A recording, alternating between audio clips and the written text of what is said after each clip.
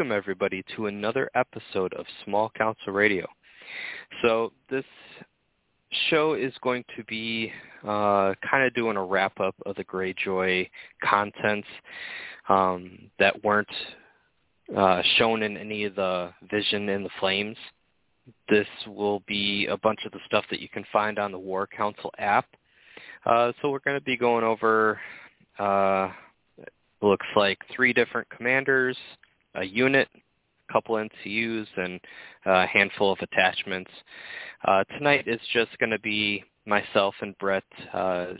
Because Greyjoys aren't really officially out yet, there's only a couple people that even have their hands on the starters, and only recently.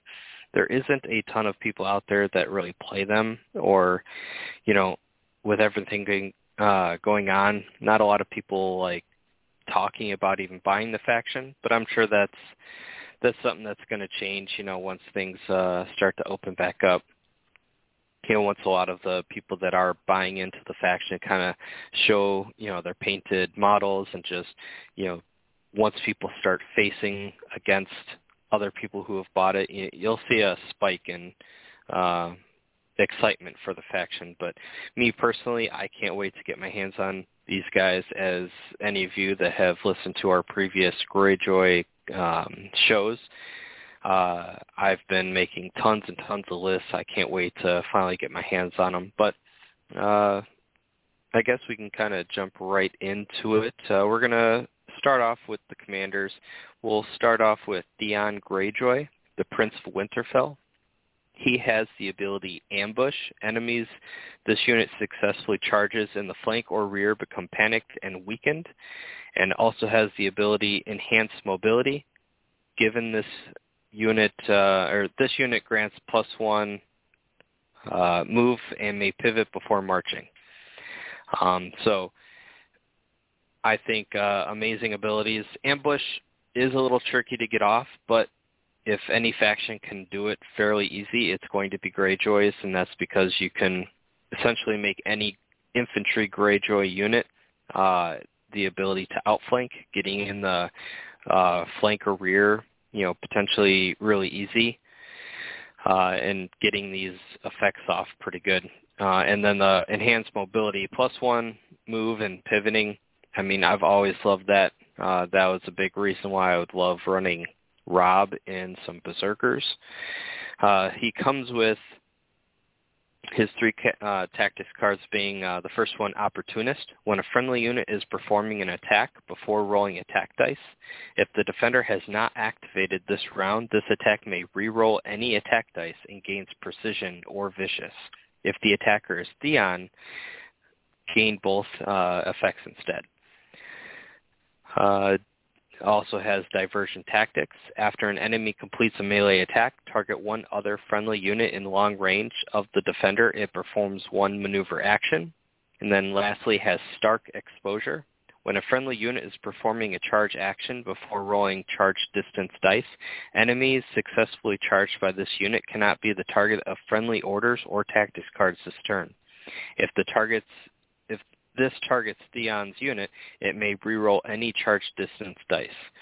So overall, I think he's going to be a lot of fun to play. He's going to, for a faction that already has so much maneuverability, he's going to just, kind of crank it up to the next level. The diversion tactics, giving, another unit within long range of the defender performs 1 maneuver action. I believe that's similar to a card that Free Folk have. I think theirs has to be an activated unit, though. But, I mean, that's just super strong. As we already know, a free maneuver is huge. That's probably why we don't see Swift Advance anymore. Granted, because this being after an enemy completes an attack, getting a free maneuver is almost like Swift Advance in the sense that it's then going to be your action. So you're going to be able to get that maneuver, and then come your activation, you could just then activate that unit and then essentially be a Swift Advance. Stark Exposure.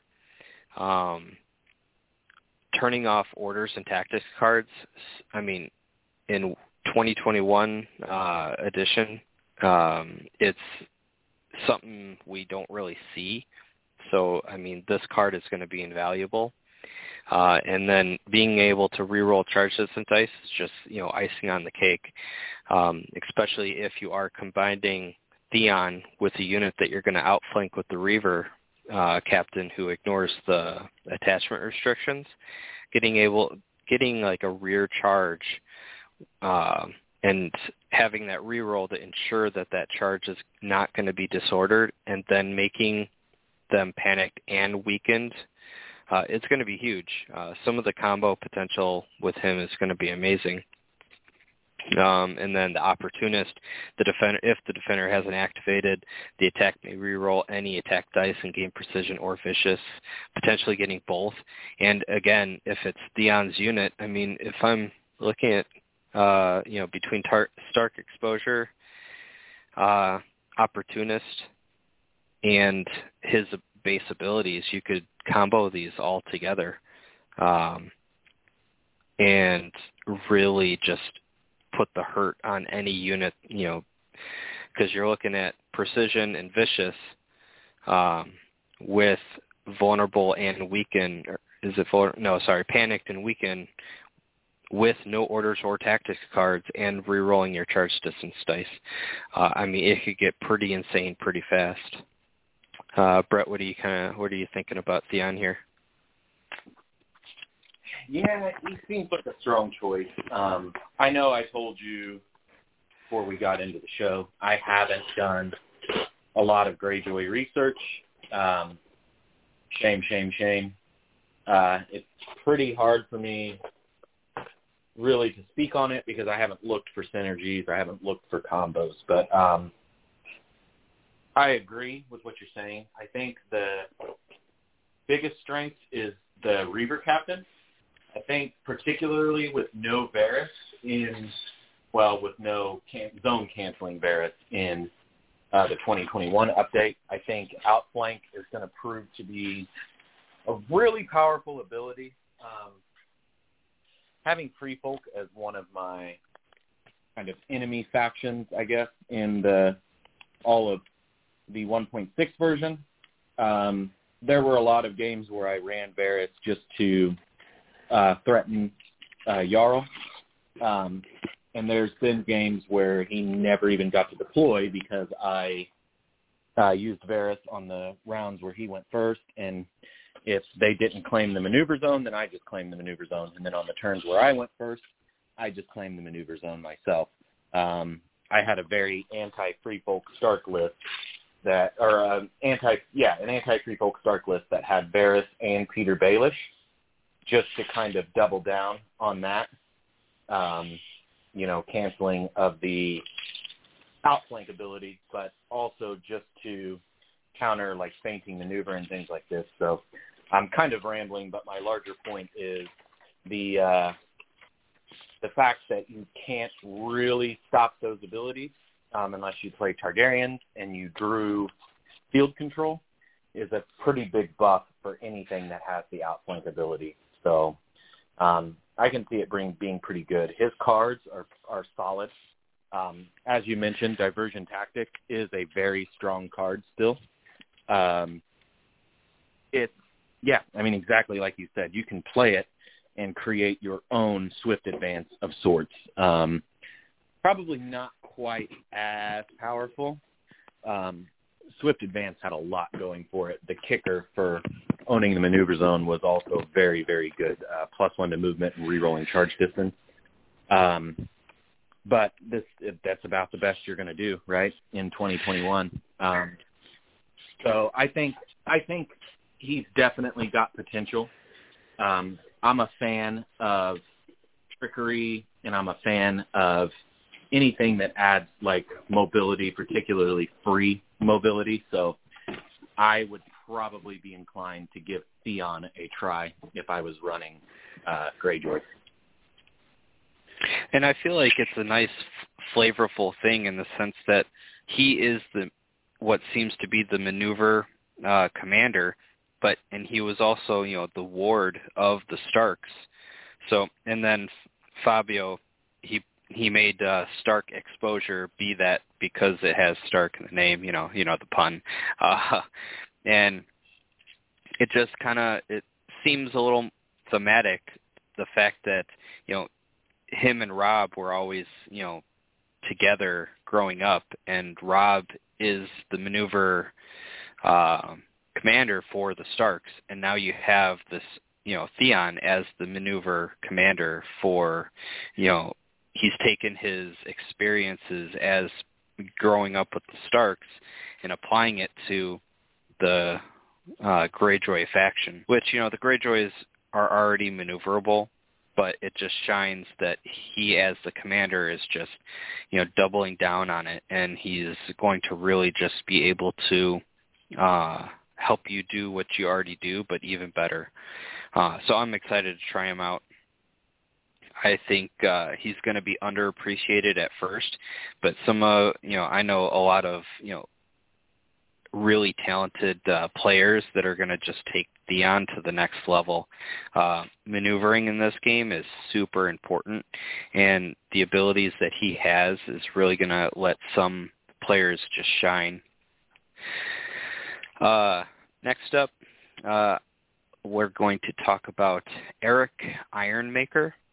As you guys know, I absolutely love his NCU, and it's cool that he has a commander version as well. He has Order Just Shares. Am I reading that right? Order Just Shares. Start of any turn. Target one friendly combat unit in long range. Move one pillage token from that unit to one other friendly unit with pillage in short range of that unit. Let's see. So it has to be within long of him, moving one pillage token from one unit to another friendly in short. So it's a little weird the way it's. I wouldn't say weird the way it's worded, but more so just a little weird how it works. But a pretty cool ability. His next ability is Gifts of Silver and Bronze. At the start of the game, target one friendly unit with pillage, and it gains a pillage token. His first tactics card here is when an enemy is performing a melee attack after rolling defense dice, you may remove one pillage token from the defender. If you do, block plus D3 hits.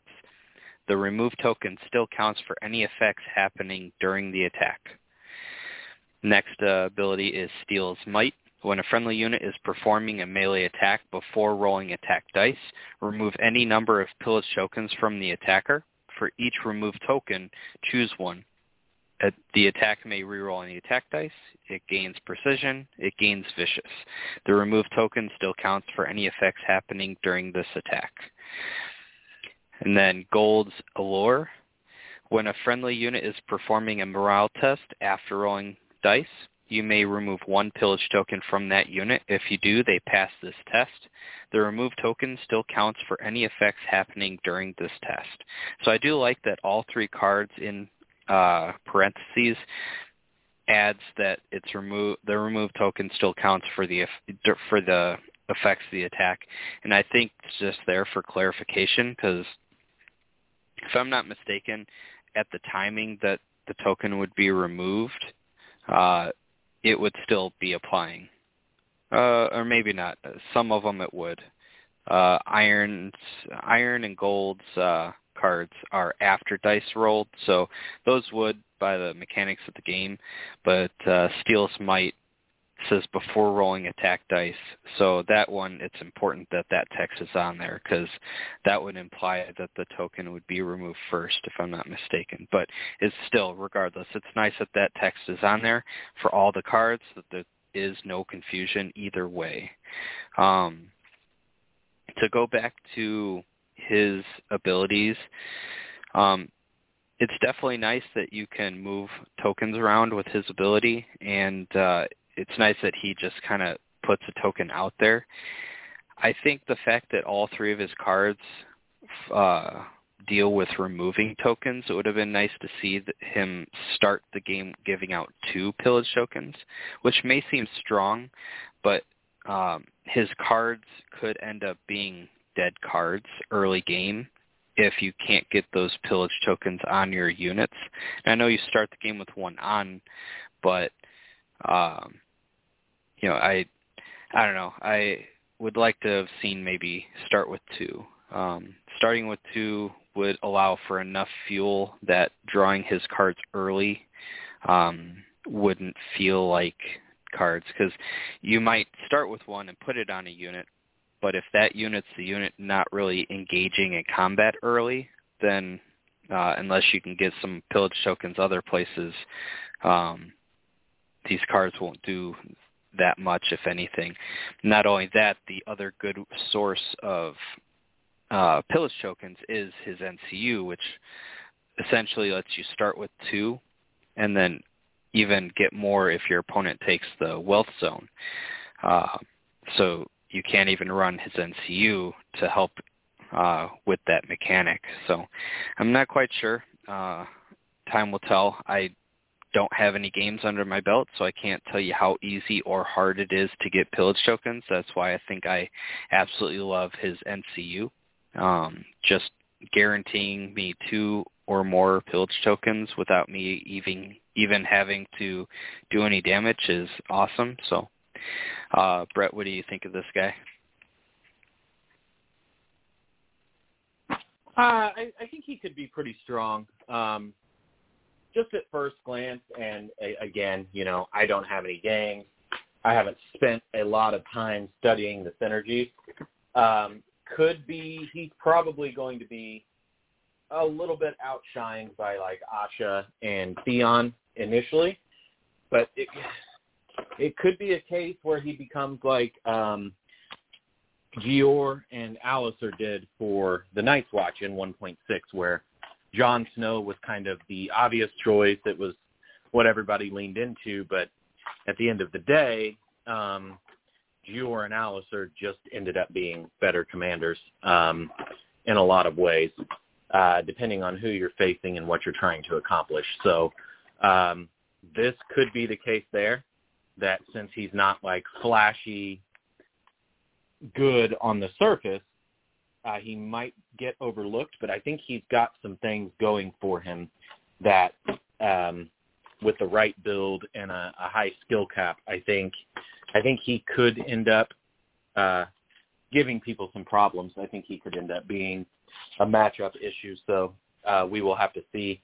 I could be totally wrong on that, but that's what it seems like to me. A lot of times the ones who aren't flashy, over-the-top good at a first glance, they end up being the ones that really have things going for them. Yeah, and the more I think about it, the more it'd be cool that if his ability, the Just Shares, which I think I get the title now, is if maybe still had the one friendly, it could just be slightly different that instead of moving one pillage token from one unit to another, you could always, it could have been like, because if I'm not correct, if I'm not mistaken, the pillage ability only allows for 2 pillage tokens. Any extra just falls off. And it'd be cool if this ability allowed you to, when you gained a pillage token and you're already at your max, move it from one unit to another, sharing the wealth, essentially, just shares. And that way, once, let's say a unit already has 2 pillage tokens because, let's say, visually, they're just carrying all they can already carry and they can't carry anymore, they could, have passed that token on to someone else that still had the ability to have a token on them. That, I think, would also help fuel his cards, because now you don't have pillage tokens that are being wasted and just kind of falling off, and now you can help to kind of fuel his cards. But I think there's nothing wrong with his cards at all. I think they're really strong. let's see, removing a pillage token to auto pass a test is awesome, especially if, Mel stays the same as her insane Mel bomb, because if like every one of your units has a token or a pillage token, it's like, okay, pick whoever you want. I got this card in my hand. Blocking D3 hits, amazing, especially if they barely had any hits on you and you can block all of them. Now you auto pass that panic test anyways. And then, gaining the precision and vicious is still, or rerolls, being able to charge over the new terrain keywords, the hindering, and losing your charge reroll bonus.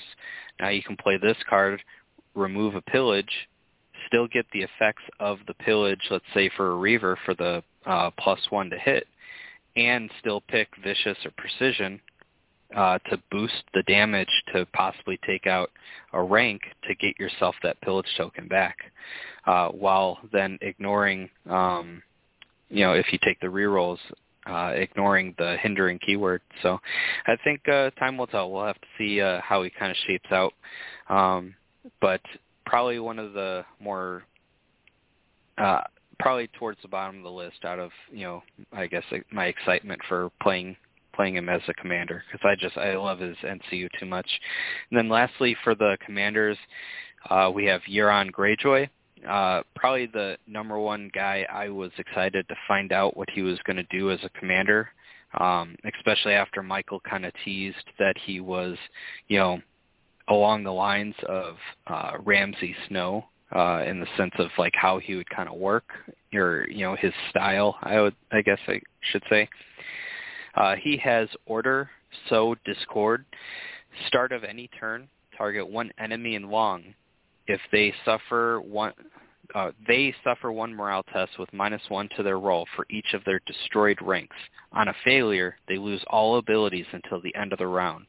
And then he also gives the unit the Intimidating Presence, which is -1 to morale test rolls and +1 wound from failing panic test to any enemies that are engaged with them. So it didn't even have to be from their attacks.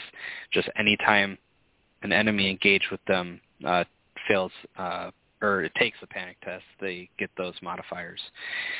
He has Devious Methods. Start of a friendly turn. Discard one other tactics card. If you do, take one card from your opponent's discard pile and add it to your hand. Return that card to your opponent's discard pile if it leaves your hand. Replace any commander name on that card with Euron Greyjoy. Cunning Ploy. When a friendly combat unit activates, this unit cannot perform actions this turn. Instead, one other friendly combat unit performs one maneuver, march, or retreat. If this is Euron Greyjoy's unit, they may perform this action, or before they perform this action, one enemy in long range becomes vulnerable. And Mind Games. Start of a friendly turn, target one tactics zone. The next time that zone is claimed this round after resolving that zone's effect, the player who did not claim that zone may immediately activate that zone's effect. Man, I cannot wait to play him. I mean, his tactics cards, his, Michael saying that he's like the Ramsay Snow in style is an understatement. All three of his cards and him can be game changers. Euron, or his Sow Discord to, make someone lose abilities. Granted, it's not going to work that great all the time, but let's even just say Raiders, let's see, how long does it last for? Till the end of the round. So you could essentially, even without modifiers, you could be making Raiders every turn be worth victory points. Devious Methods. Being able to combine any tactics card in any faction to your hand to combo with your faction, with the Greyjoy faction, crazy insane. Like, you're going to have to spend a couple hours just trying to figure out the combo potential between some of the cards that you could pick out of your opponent's discard pile and combine them with some of the stuff that I could only imagine how much playtesting that had to have taken for them to feel comfortable throwing this card in there. Granted, I suppose it's only a total of 2 copies. But, I mean, if I'm not mistaken, there are some recycle cards out there, like going and getting a card that lets you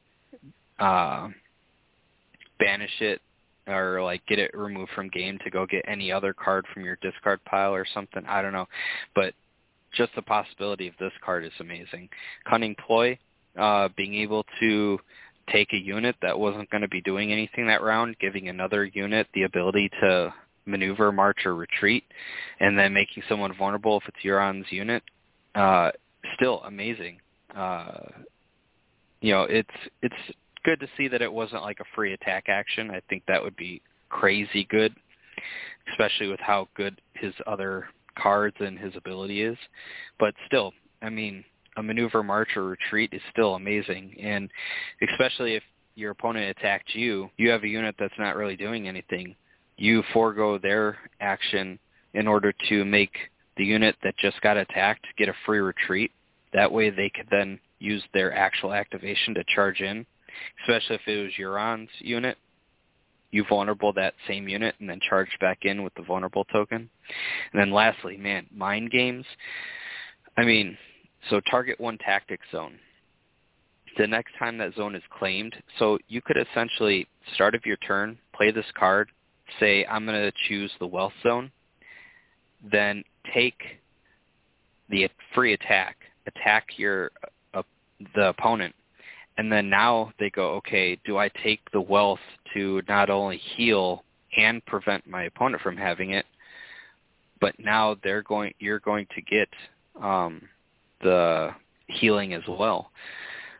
This, because it's the start of a friendly turn, I don't see this happening very often, that you're going to be able to play this and get the free attack, unless, let's say, you didn't care for the attack and you start a friendly turn, play this, take the wealth zone, heal up, and then that way, if they try to take the attack against you, you're going to get the attack. So that's a possibility, but I don't know. I guess it would just depend on the situation. But there's so many other combinations you could do with this. This card is essentially a free tactic zone spot. And even if it isn't, because your opponent just doesn't take it, I mean, that's still some mind games, that's the name of the card, to make your opponent have to think about not taking that spot at all, especially if you're both playing 3 NCUs and you're going first, meaning you're going to get 3 spots on the board and they're only going to get 2.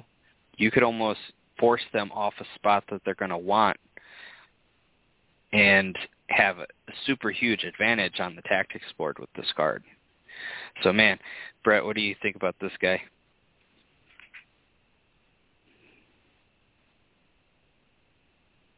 Oh, I think he is about the coolest. Yeah, I just really, really, really like the whole feel of him. I think he's similar to Ramsay, but he also gives me a little bit of a Tyrion kind of Lannister vibe. He's got some control elements that I really like. And, of course, as you mentioned, kind of the mind games. Again, the style that I really like. Any type of trickery or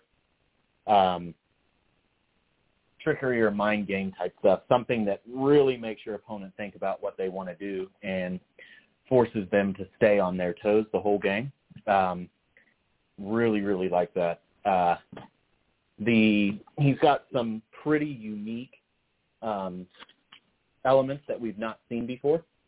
The claiming the tactic zone, and then the person who didn't claim it gets to resolve the effect of that zone, is just incredibly cool from like a design space, from where I'm looking at it. And it's just like, man, it's just a really cool ability. It's a nice little kicker. I would be actually interested in playing this guy. I don't have a lot of interest in playing Greyjoys, but I would definitely give him a shake. He could end up being really fun. I've been in this spot before where I looked at a faction and I just wasn't really interested in them. I used to hate Night's Watch. So things can change. So I could end up falling in love with this guy after I played him. I don't see that out of the realm of possibility at all, because he definitely has some stuff that appeals to me for sure. Yeah, it's hard for me. It's so hard to say because, like, I would say he's probably my new number one for commanders and what I'm excited to play. But it's hard. Like, there's a lot about Theon because commanders that are really maneuverable, they're a higher learning curve, and I like to kind of look at that as like a challenge. So Theon is really high on my list just because I want to be able to figure out, how to make him, amazing, like so amazing that, it's going to be hard to deal with his maneuverability. Asha, just that, as I mentioned in the other show, her ability to essentially make such a cannon-y faction a lot more durable without really taking away from their offense. It's kind of what I do with my how I do my play style for my Starks. I mean, other than Ironmaker, which I still think is going to be a great commander, I mean, they're all really awesome looking. Let's see. Moving on, we'll talk about the NCUs. So we'll talk about Balon Greyjoy, which we did sort of see in whatchamacallit, they for the CMON Expo, they showed a little screenshot of him. We weren't sure if he was going to change any at all, and to be totally honest, I can't remember what he was. We talked about him in the other video, but just to cover it, just in case he changed a little bit, he is, I believe, 5 points. He has Rise Again, Blade in Hand. Once per game, when Balon claims a zone, you may replace that zone's effect with redeploy one previously destroyed Greyjoy combat unit fully within long of a friendly deployment edge or fully within short range of any flank table edge. It deploys activated and with any pillage tokens it previously had. So, it's going to be hard for me to not take him in almost every single list. Granted, it is only once. It is only when he claims a zone and replaces it, and the redeploy unit deploys activated. So that is a lot. But then again, he's going to be key for redeploying your commander who died sooner than you would have liked, because with the new missions, with your commander being so key to victory in a lot of cases, giving you that extra victory point, you're really going to want to have Balon as your backup. And though he's 5 points only once per game, and you have to sacrifice the spot he takes in order to even use his effect, I mean, you could potentially be getting back 10-point units, I think, because I know the Iron Makers are 7, and as we'll talk about in a minute here, there's a 3-point attachment. I mean, not that you would necessarily put those two together, but it's a possibility that you could be having, a super expensive unit that you could just throw into the fray and just kind of, don't even care if they die. Obviously you'll care if they die if they don't do anything before they die, but you have a backup plan to get them back into the fight. Or even your commander, if you want to run Victarion commander in something and just throw him at whatever and then try to do as much damage as possible, and then when he dies you just bring him right back, and that way you still have your commander for objectives once things have already, a lot of things have been slaughtered. You could even wait until the end of the game to do it, when your opponent has no way to then deal with them, and then go plop them on an objective somewhere off in the middle of nowhere. I feel like even though for 5 points, he's going to be amazingly good and useful in a lot of cases. What do you think, Brett? Yeah. I mean, resurrecting a friendly unit with this is an NCU, right? Yeah. Yeah, I mean, it's I feel like almost anybody going to build a list now, if they see an ability like that, like, how do you pass that up? Like, it just seems really, really good to me. So I imagine that it will get some play for sure. Yeah, I could only imagine if other factions had the same ability, 5 points for this stuff, like it could get nuts. So, I mean, so far we've seen such amazing NCUs that I can't wait to, try him out. I have so many different lists with different combinations of NCUs. I just can't wait for these guys to get out and just kind of jump into it and see how things play out. And then lastly, we have Wendemir, Master of House Greyjoy. This says Maester of House Greyjoy. He has Raven Tending. Wendemir begins the game with 1 order token. At the start of a friendly turn, you may move 1 order token from Wendemir. If you do, choose one. Draw 1 Tactus card and restore 2 wounds to 1 friendly combat unit. Or 1 friendly combat unit performs a 3-inch shift. And then he also has, when Wendemir claims the zone, you may replace that zone's effect with place 1 order token on Wendemir. So first thing I noticed with him is, for me personally, I think he is an amazing 3rd NCU choice. His ability can be amazing, but I feel that with only 2 NCUs, it's rare that I'm going to want one of his abilities over whatever spot he's going to be taking, which, with that said, I'm only going to get his effects once because he starts with only 1 order token on him. But if you're running 3 NCUs and your opponent is only running 2, which is very possible with the new way NCUs are priced and no NCU commanders, having him be able to take the last spot on the board and replace it with gaining a token, because the difference being is it's the start of any friendly turn.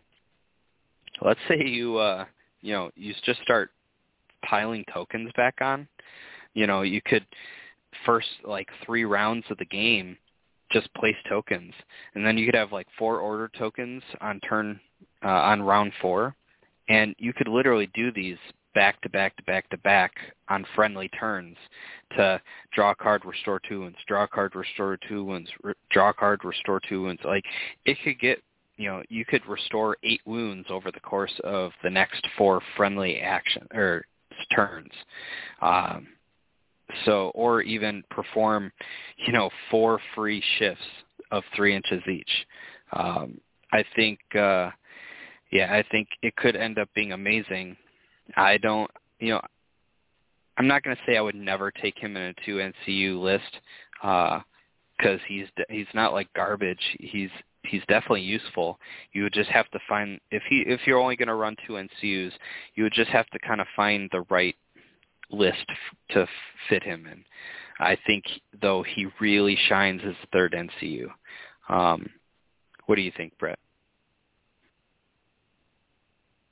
Well, as a guy who just really fell in love with Craster after playing him, I can tell you that healing the 2 wounds and drawing a card, the effect is just so good. Now, I played Craster when I was playing Night's Watch, so of course they love cards and they love anything that heals, but even if it's costing you something, even if you treat it as the zone replacement that Craster is, but he's just kind of saving it up for later, I think you will find out that that effect is just so good. In reality, he's actually a little bit more flexible than Craster, because you don't have to resolve that effect immediately. You can get it later. I'm going to pull up his card and read the exact wording. Sorry.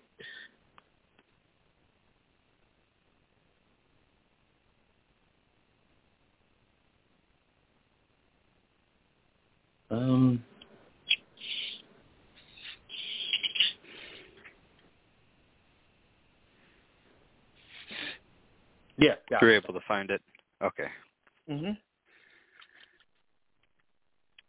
Yeah, I mean, now that you say that, yeah, I could definitely see. That's exactly. I could definitely see a little more usefulness because he is better than Craster in the sense that he has options. He starts the game with a token. Granted, Craster's 3 points, but we don't know what Craster's going to turn into because they said all 3-pointers are going to be 4-pointers with a slight buff, in most cases. But, yeah, I mean, I suppose now that you mentioned Craster, I kind of see a lot more to him than I did before. But go ahead with what you're going to say. I was just, I mean, that's just it. I think at first glance for a lot of people, it's like, oh, yeah, Craster's cool, but he's zone replacement. It's one of those things like you have to play him, and then you're like, yeah, this is clutch. Like anytime I need to restore wounds, I can just do it. A lot of times the strategy for your enemy is to take the wealth zone. That's the smart move, prevent you from healing. It's just another reason Peter Baelish currently is just so good and almost criminally underused because he can just – anyway, that's a tangent. This guy, I mean, I just see so much potential. Like I'm viewing him as a flexible crafter. And even if I'm replacing the zone, I can take that opportunity to block a zone that my opponent would want, put I'll say it like a piggy bank, put one of these tokens in my piggy bank, and then I can use it later. Particularly at the beginning of the game, if my opponent goes first and he's claimed the letters, the crown zone's not as great as it used to be. It's definitely still worth taking a shot with the crown zone, but I just don't see the crown zone. It's I know Panic only changed by 1 wound, but for me it really reduces the value of the crown zone for me. So much so that I feel comfortable running 2 NCUs in a lot of lists to beef up my physical army just because at the end of the day I'm not overly afraid of the crown. However, I could be, effects like this that are zone replacement could change my mind. But I could just see myself using him to kind of stockpile these tokens for a very critical moment late in the game, just like you said. I think he's cool. It could be like an out-of-sight, out-of-mind thing with these tokens where your opponent is really banking on killing this unit. And it's like, yeah, I've got him in a spot. I'm going to be able to kill him. I'm going first next round. I'll just take the swords and finish them off. And then depending on how many turns are left, you could potentially heal that unit a couple, 2 or 3 times. And now they're back into the fight. They're very healthy. And it could just completely derail what your opponent wanted to do. So I really like him. Maybe I'm wrong, but I really see a lot of potential. No, I agree. This isn't the first time that you've changed my mind, and the more we talk about it, the more, I'm thinking, because he starts with 1 order token on him. Then, first round of the game, how many times has someone, taken the letters to place a condition token on you, or you, let's say you place the condition token and then they want to take the maneuver to get closer to the objectives, and you go, okay, I'm going to take the wealth to prevent you from healing the condition, but I have no wounds to heal. You can still block the wealth zone with this guy and then save up that healing for later, essentially, because you're going to replace it with getting another token. And like I was mentioning before, you stockpile them at the end of the game. I mean, how useful is Tycho? I mean, granted, Tycho's 5 wounds are all immediately and across any number of units, but still this, I mean, if you can stockpile, 4 order tokens, I think 4 is the more realistic number if you're doing round 1, 2, 3, because round 4, that's when things are really going to start going.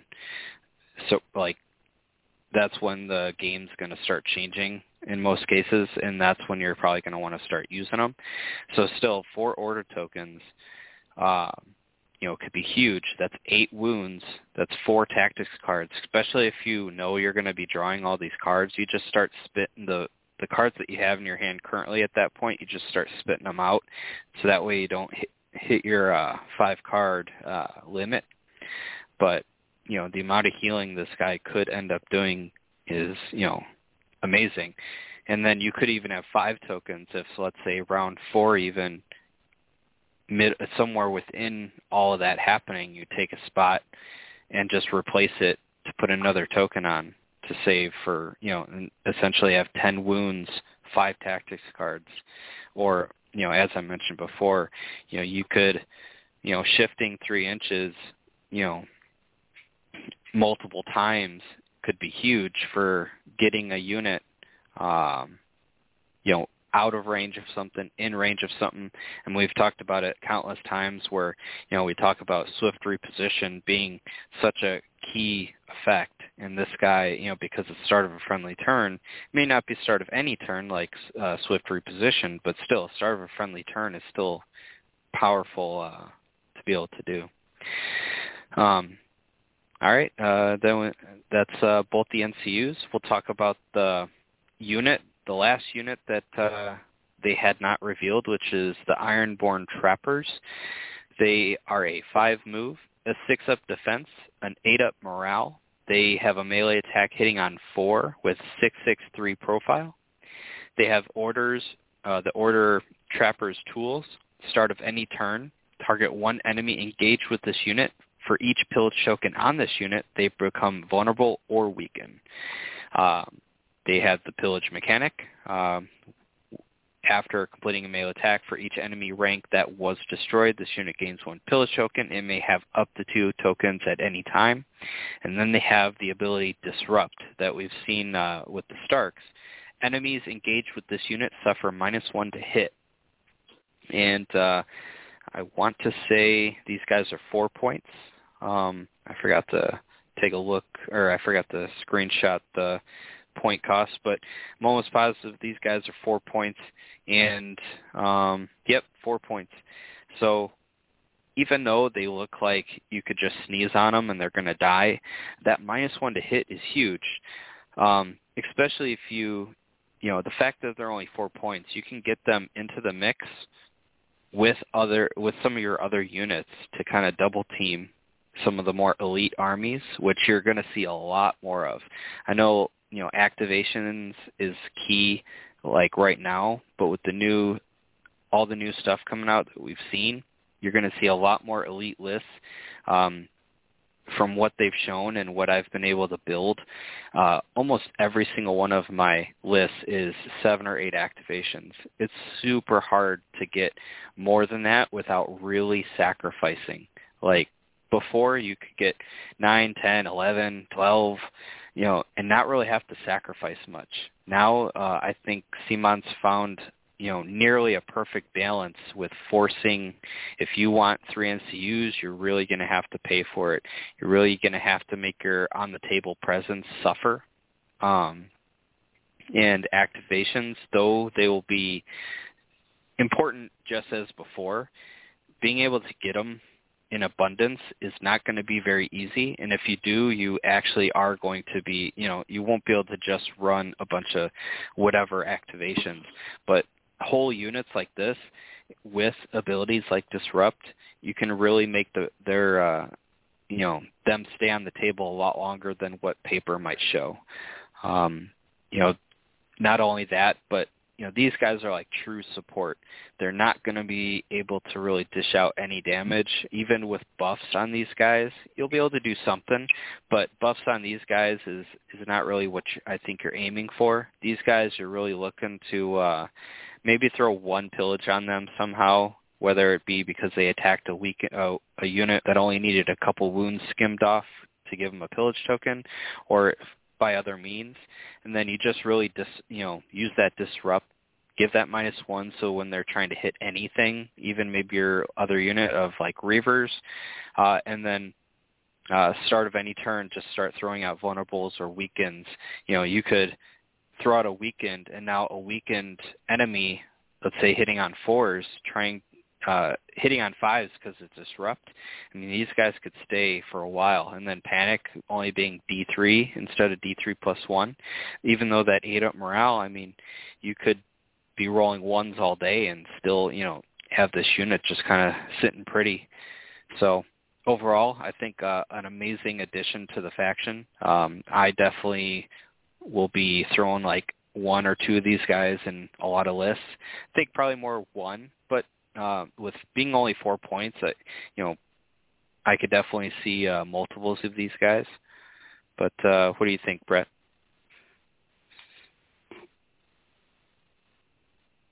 I think by way of support units, they're exactly what you could ask for. They're cheap.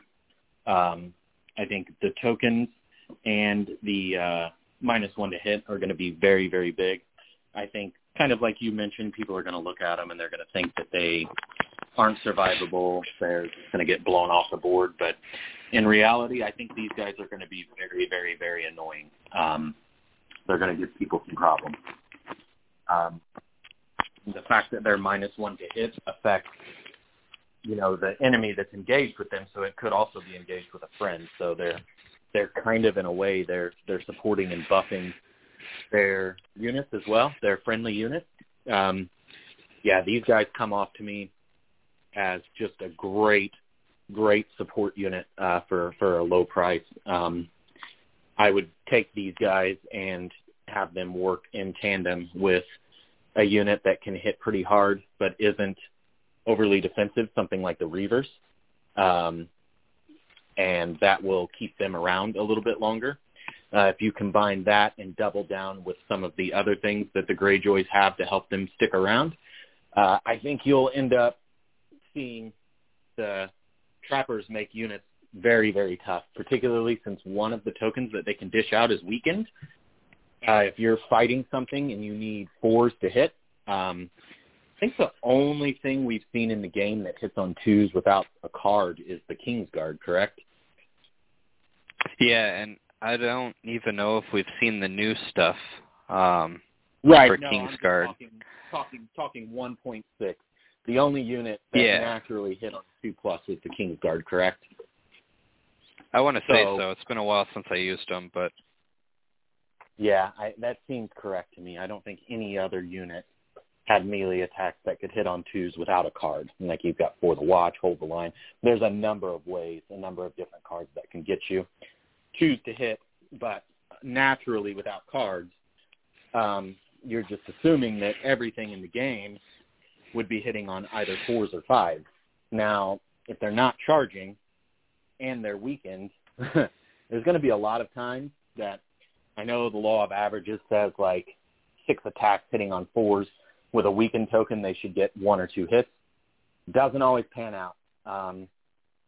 Just happened to me in my Masters game. Both my opponent and I had units that were hitting on 4+. My trackers completely whiffed. His conscripts completely whiffed with 6 and 7 attack dice respectively. So, the law of averages doesn't always pan out because, you had a lot of 3s in there. I think he had like 4 3s, 2 2s, and a 1, which would be a decent roll, but he needed to hit on 4s, so he whiffed, and I did something similar. So there's going to be times that you attack a unit where you're hitting on 4s and you're weakened, and you're just going to flat out miss, and they won't even have to roll defensive dice. So that alone is a huge, huge buff, and I think these guys could potentially be token farmers. I think along with the Greyjoy Bowman. If you make your list with a combination of 2 bowmen, 1 trapper, or 2 trappers, 1 bowman, or something like that, and then you start to fill in your NCUs and you add in your elite or heavy hitters. But like I said, for these guys, they've got the Reavers, right, that are 5 points. They get thundering. I mean, you can spend, let's just say, 3 of those 4-point units, 2 5-point units, you're at 22 points. Now you can take your heavy hitter, put an activation or put a really, really, really good attachment in them, and then you're at maybe 32 points or so, and then you can take 2 NCUs and call it a day. Yep, or even, let's say, like you were saying, we could take 2 Reavers for 10, let's say 2 Bowmen and a Trapper for 12 at the 22. You take some, like, Harlaw Reapers for 6, put your commander in that Reaper unit. Now you're only at 28 points. Now you still have room for 3 4-point NCUs. You won't really have any attachments in there, but it's still an option. I mean, because that puts you at 9 activations, which from what I was saying earlier, 9 activations is insanely high for what we're going to be seeing with 2021, from what I can tell. So, I mean, I think Greyjoys are in a great spot to be able to get all these crazy good activations. You're going to have 3 real, like, full-fledged combat units really getting in there, doing a bunch of damage. You're going to have 1 support unit or 3 support units, 2 of them being ranged, 1 being the trappers, and then you're going to have 3 NCUs. You're going to have, a nice mixture across the board. So I think these guys are a great addition. They don't, other than being 4 points, so you're going to have to kind of decide between the Bowmen or them, but they're so much more different than the Bowmen that they don't, like, completely fight with them in a role other than being cheap. So, yeah, we'll have to kind of see. I'm excited to see how these guys play out, but I think they're a great 4-point addition. And the start of any turn is nothing to, that's something that's amazing because start of a turn, I mean, you can choose on the fly, start of your own turn, okay, I'll make you vulnerable. Start of their turn, okay, I'll make you weaken.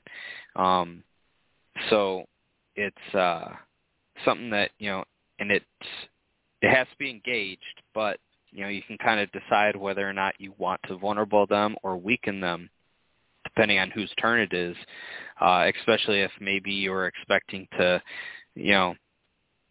do something that didn't happen, and you can kind of change your decision based on that. But with that said, we can jump on to the last part of the show, which we'll talk about the 5 attachments that they added in. First, we'll start with Asha Greyjoy's Captain of the Black Wind attachment. I apologize. It did not even cross my mind to check the points for these guys. I'll check here in just a second. So she is 1 point. She comes with the order War Cry. Start of a friendly turn, this unit performs 1 morale test, and on success, target 1 enemy in long range. It becomes panicked and vulnerable. And she has Inspiring Presence. This unit's morale stat is a 5-up. So essentially, no matter who you put her with, her War Cry ability will be on a 5-up. So unless, like, you're next to a tree, which make it a 4-up, or some other ability like that. But it will never be worse than a 5-up unless they're able to modify it in some way. So you don't even have to worry about what unit she goes in. It's really just you'll have to worry about what outside effects, like terrain pieces, that affect them. So you don't have to, worry about, oh man, I don't want to put her in trappers because that ate up morale. And in a lot of ways, she'd be perfect for that unit. Stick her in there, and now if they get a pillage on them, you can start a friendly turn, do their ability, place a panicked and vulnerable, and then start of the enemy's turn, right in conjunction, you can expend, or you can place a weaken token from their ability. So you could have all 3 tokens in the matter of, essentially one turn, granted the start of your turn up until the start of your opponent's turn. So I think that's super, super strong for 1 point. I mean, because in most cases, Inspiring Presence is better than Stalwart. Stalwart +2. I mean, she's giving a +3 morale stat to those trappers, making them a lot more survivable. I mean, that 6-up armor is kind of brutal, but with the Disrupt and the 5-up morale stat, and then placing all of those tokens for 5 points, you're talking 5 points, and you're generating a ton of tokens across the board. Granted, the one from them has to be engaged, but this other one is just target one enemy in long range. You don't even need line of sight, and you just place them. It's amazingly good. What do you think, Brett? Yeah, I think it's fantastic, and you bring up a good point, but it's situational. I guess it depends. Of course, situationally, it can be better than Stalwart. You could debate which is more flexible, I guess. Stalwart would put a morale 8 unit up to a 6. This is 1 point better, but then Stalwart would take like a unit that's a 5 down to a 3 or a 6 down to a 4 or something like that. But in the instance where you mentioned, yes, taking that morale 8 unit and getting them to a 5+ is pretty substantial. But with that said, regardless, what she's bringing to the table for 1 point is phenomenal. This seems to be a case of the named attachments being incredibly good with what they bring to the table because there's only one of them. So it makes sense that they're really, really strong. This is just really, really, really strong. I would, if I wasn't running her as my commander, I would definitely want to make room for her in the list. Just getting the 2 best, or the 2, not the best, they're the 2 damage multiplying tokens on this army. I really, really like it. I like the idea of maybe, if not her in a unit of archers, next to a unit of archers, because then if the archers kind of have a bad roll, they get 2 hits, 1 hit, the vulnerable and panic token could push the damage through to make sure that they wipe out a rank, and that's huge. So for me, I'm seeing her either in the archers or parked next to the archers, and that's probably just the most obvious way to use her. I'm sure there's plenty of other ways, but you mentioned the Harlow Reapers. They would love to have those 2 tokens. I think any unit, I mean, what unit in the game doesn't want a vulnerable and a panic token? And as you mentioned, she can just kind of set it up for her friends. It's kind of like the Red Priestess, except for it's not, I'm talking the 1.6 Red Priestess, except for it's not every attack, but at the same time, it's not the defender that becomes vulnerable and panic. So Red Priestess was a nightmare when she did both tokens. So this could end up being something that people just absolutely, hey, this is really strong, but at least it's an order. So I would definitely take her. I think she looks good. Yeah, I think she's going to find a perfect home in either the trappers or the bowmen. I think for me, probably trappers, mostly because you just get so much mileage out of her morale stat boost on them, whereas the bowmen, it'll be useful for like panic bombs or something, but you're hoping, and it's not always the case, that your bowmen aren't going to be engaged. So in a lot of cases, that morale stat boost won't be as useful. And the nice part is because it's long range and no line of sight needed, that that effect is not really, it technically isn't even really important which unit that effect goes in. So you're really kind of just trying to optimize that effect with the morale stat boost. So I would say possibly even her in Iron Makers. The Iron Maker is a 2-up save with a 5-up morale if they have tokens on them. Would be amazing. So now you have this unit that's nearly unmovable, that even if they try to ignore you, you got the War Cry to still make them useful, throwing tokens everywhere, every round. So I would almost say she is on that cusp of saying she's an auto include. And I would say this game is so really well balanced in the sense that nothing's ever an auto include, but she's really close to that for 1 point in a faction that's, in my opinion, really glass cannon based. That 5-up morale stat, is amazing. But to move on to talk about her champion, Asha's champion, Carl, I believe is how it's pronounced, Qarl. There's 2 versions. So the first one is her champion, which is 1 point, and it has the ability the requirement that this attachment ignores the usual attachment limits when added to a unit containing Asha Greyjoy. So you can put this 1 point attachment in any unit you want, but if you want to ignore the usual attachment restrictions, you need to put her in Asha, or put him in Asha's unit.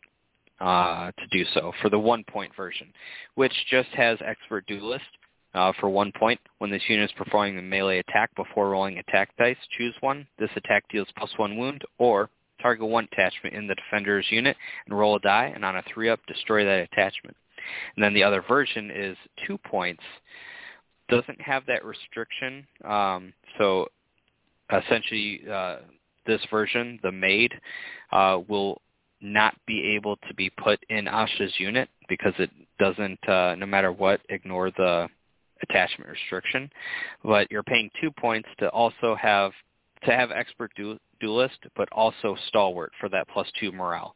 So yeah, I think, man, Stalwart on this attachment, and then the Inspiring Presence on Asha, it's going to be amazing. Talking about the 2 point attachment here to get the Stalwart, you'll be able to really boost your morale over a good chunk of your army by running those 3 points. The 1 point for Asha and the 2 points for the Maid. So, and then that's not even to mention if you wanted to put Asha in, let's say, the Iron Makers to give them that amazing morale, and then put Carl, Asha's champion, in there to give him the Expert Duelist. Now people are really going to want to ignore that unit. You're going to be able to do that auto wound. You could even put him in a Reaper unit to deal that auto wound to trigger the panic test. Because remember, you don't have to put Carl in Asha's unit. You only do that if you want to ignore the attachment limit. A lot of flexibility. I like that they kind of did the 2 different versions. It would give you a lot of play in combinations and what possibilities. What do you think of both of those versions, Brett? Yeah, I think they're both solid. I think abilities that kill attachments are going to end up being pretty good because they've done a really nice job of buffing attachments and making them so attractive right now. Being able to get rid of them is going to be a huge, huge bonus. So both versions of this getting a pretty fair amount of play, honestly. Yeah, I can't wait to try them all out, especially because, one of my top lists that I want to try out is with Euron, which means I could then run Asha and Carl to get, to make my super offensive list be a lot more defensive with those morale boosts. Because a lot of people, they really underestimate the, having that bad defensive save, like a 5-up or so. But then, they take for granted the fact that, they have an amazing morale. That's how my Stark Berserker lists operate. It's super, like, offensive, like no defensive units as far as, like, actual defensive saves. But my morale in the entire army is just so high that it's a lot more defensive than it looks, and I think both these attachments are going to be key for that. All right, and then coming up on the last couple attachments here, we got Newt and Tyrion Greyjoy. First up, we'll talk about Newt. He is 1 point. He gives Furious Charge. Enemies successfully charged by this unit become vulnerable. He has an innate ability which can't be taken away because it has the heart symbol. It's Victarion's vassal. This model counts as Victarion Greyjoy when its unit is being targeted by tactics cards. And then he also has Motivated by Coin. When a friendly NCU claims the wealth zone, you may replace that zone's effect with Newt's unit performs one attack action. So to briefly talk about Victarion's tactics cards, I'm not going to go over all the tactics cards, just briefly going to mention the effects that the unit gets if it's Victarion. So if the Rush of Aggression, if it's Victarion's unit, they become vulnerable. Assault Orders, if it targets Victarion's unit, it can perform a charge action instead of a melee attack. And Sustained Assault, if it's Victarion Greyjoy's unit, it may also reroll any attack dice.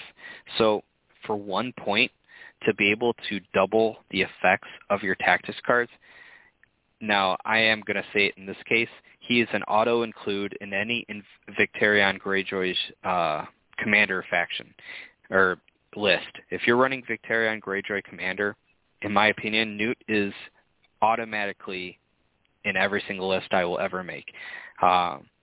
Just that ability alone. That's not to mention that he has Furious Charge and where did he go? All right. That's not to mention that he has Furious Charge and Motivated by Coin. So I mean, I'd argue to say that I would take him if he had no other effects other than the Victarion's vessel, however you say that, Vassal. Even if that was its only ability, I would run it at 1 point, knowing that I could double up my presence of Victarion's tactics cards for those added effects. What about you, Brett? Yeah, I think you're probably right. Looking at these cards, the kicker for Victarion is pretty powerful. And yes, it's Vassal, by the way. But yeah, it's definitely worth doing. I'm sorry, how many points did you say he is? 1 point. Oh, yeah, there's no way. There's no way I would leave him behind. Like you mentioned, the Furious Charge alone is probably worth a point. It's something we've seen in the 1.6 version. It's pretty good ability. Or in the 1.6 version of the game, we've seen Furious Charge. Khal Drogo has it, right? At any rate, I can't remember, but I think Free Folk have, I think it's the Alpha gives that. Or it's Tormund, I think. At any rate, something we've like seen charged units become vulnerable. We've seen it. We know it's good. Yeah, I'm with you. It would almost be worth taking him for the point, but the ability to double up on the tactics card kickers is pretty substantial. So I'm pretty sold on him if I'm running Victarion. Yeah, so if you're running Victarion, he's an auto include. If you're not running him, that's something to bring up. Furious Charge and Motivated by Coin are still amazing effects that are easily worth 1 point. I would say even though, let's say he didn't have the Victarion's Vassal, you'd still be running him for these abilities. I mean, taking the wealth and being able to replace with an attack is super huge, especially in this faction. This faction punishes your opponent for taking the wealth zone and the combat zone. So I have some lists where we haven't seen what they do yet, but I'm assuming they're going to be similar or stay the same as the Stormcrow lieutenants. I have one list where it's, well, now that I know what Newt does, I have Newt and then Bronn and a bunch of Stormcrow lieutenants, but I also have Eric Ironmaker NCU. And so I just really tell my opponent, what are you going to do? You're going to take that wealth zone and then give my tactics cards a boost and let me get a free pillage token from my NCU?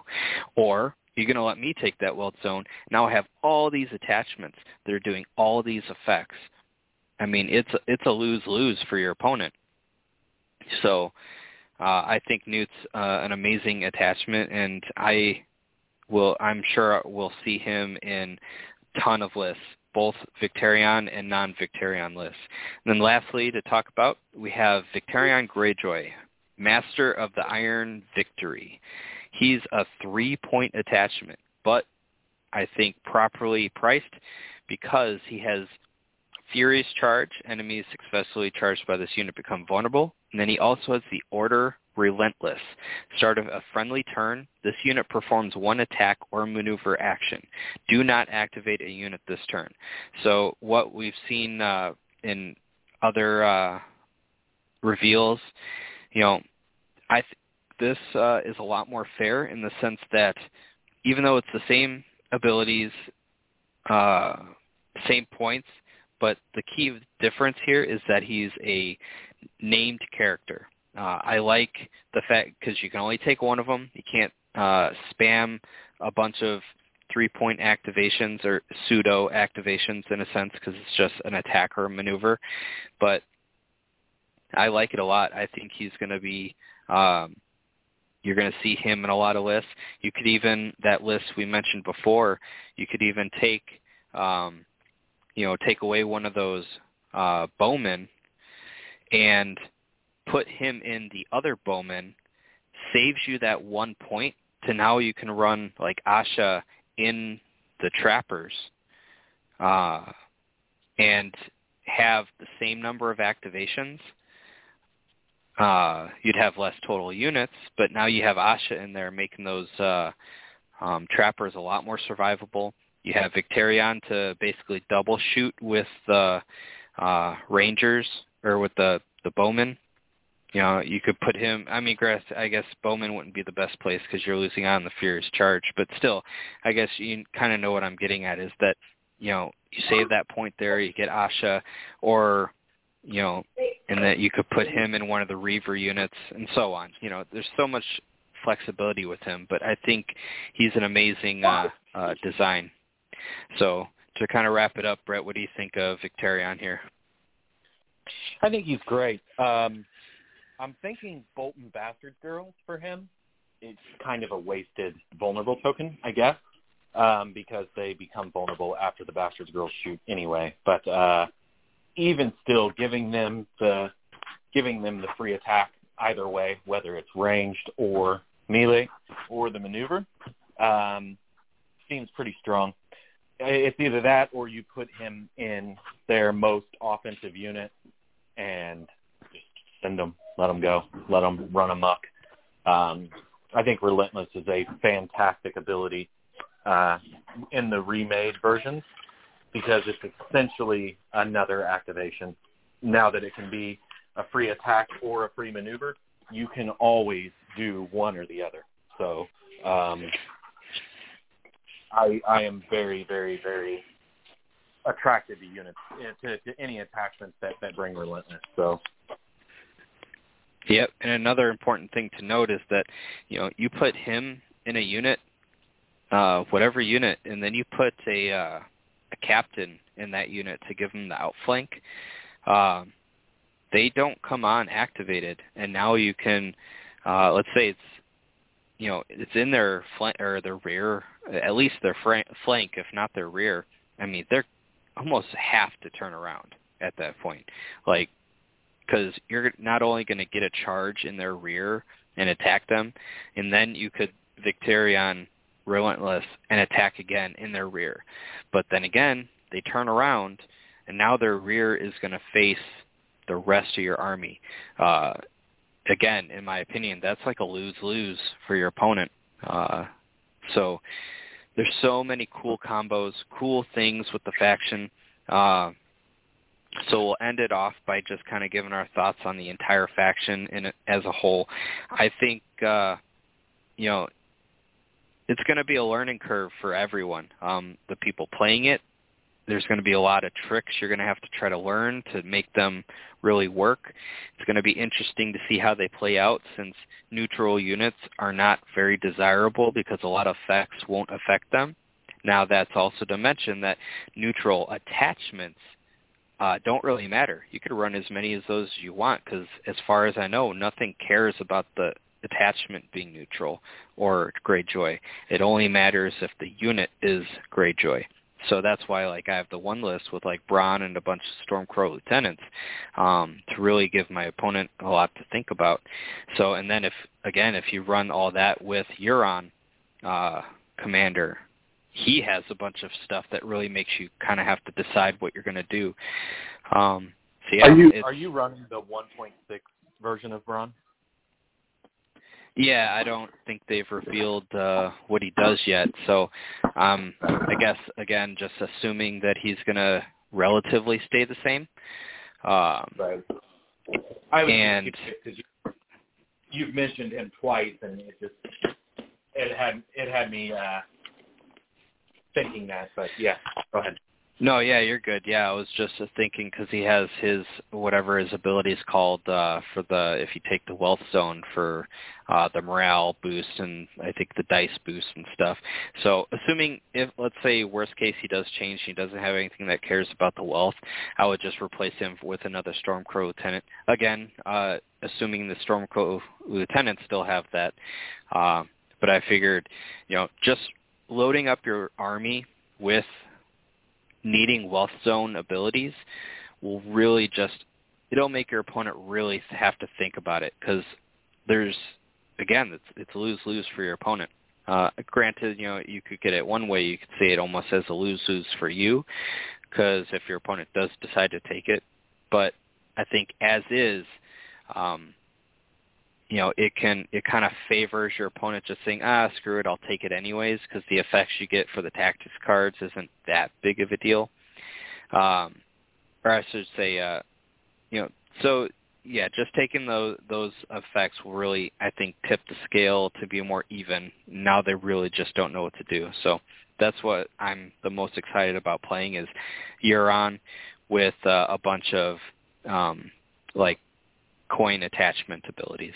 And we'll, So Brett, what do you think? Your final thoughts on everything that's been revealed and just the army as a whole? I think they're suffering a little bit right now in 1.6 because Walder Frey is just so popular. He's not auto-include, but he's near auto-include in at least one of the two lists in the list pairing. So Walder Frey really, his 1.6 version really does a lot of work against Greyjoys, because he takes away the ability for the Iron Makers to go to a 2+. So for me, I guess the jury's still out. They haven't been given a fair shake because they're designed for 2021, and we don't really have a choice but to play them with 1.6 stuff right now.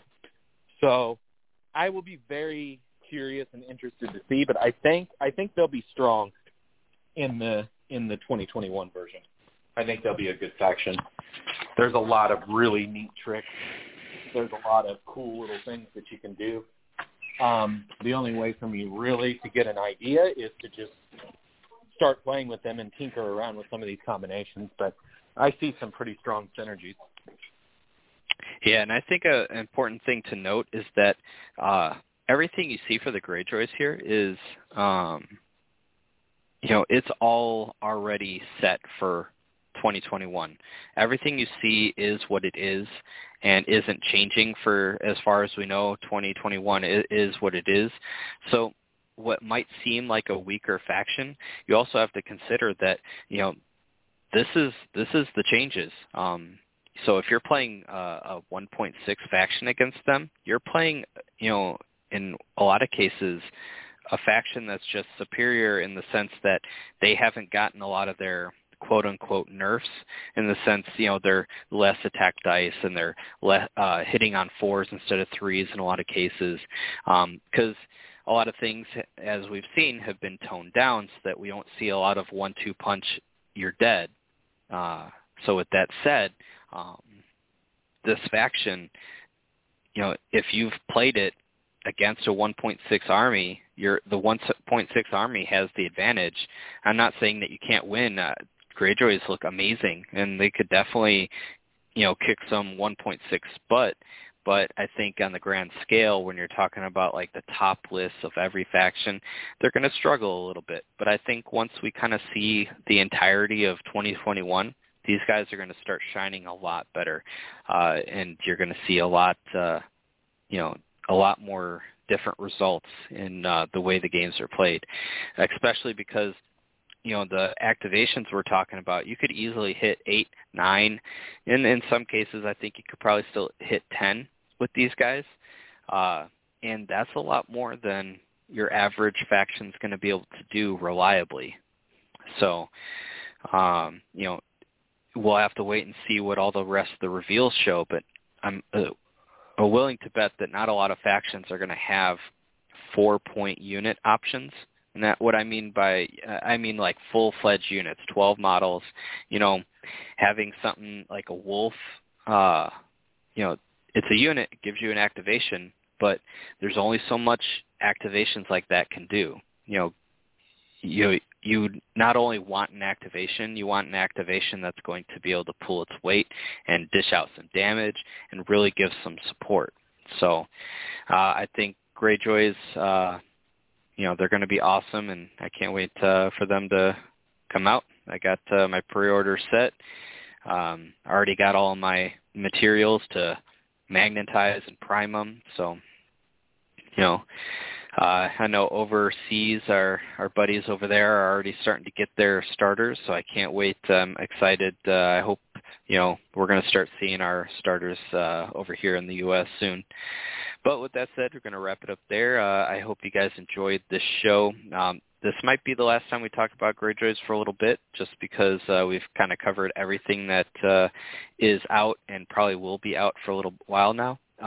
Everything that we have covered this show and the previous couple of shows, that is everything you'll be able to buy once they release. I believe this is the first starter set that's going to drop with a starter, 2 units, I believe, that aren't in the starter box, and the Hero Box 1. I believe it's the starter, which comes with 2 Reaver units, 1 Reaper unit, and 1 Bowman. Then you'll be able to get the Iron Makers and the Trappers separately, and you'll be able to get the Hero Box 1 separately, if I'm not mistaken. And that is a ton. That's, I believe, pretty much every other faction was only released as the starter plus 1 additional unit. This one's getting 2 additional units and a Hero Box. You're going to be able to play with so many different combinations and abilities. It's going to be awesome. I can't wait. So with that said, thank you all for listening in. If you haven't already, please go to our Facebook page, like, share it out, follow us on any of the platforms that you guys listen to us on. We appreciate everything, all of our listeners. If you guys haven't already heard of it, we give out a unit box of the winner's choice every time we hit 100 likes milestone on our page. Did one about a month ago or so. I believe we're about halfway to get into the next one. So even if you've already liked our Facebook page, recommend it out to others, because the more we can give away, the better. And yeah, with that said, this is the Small Council Radio, and it is dismissed.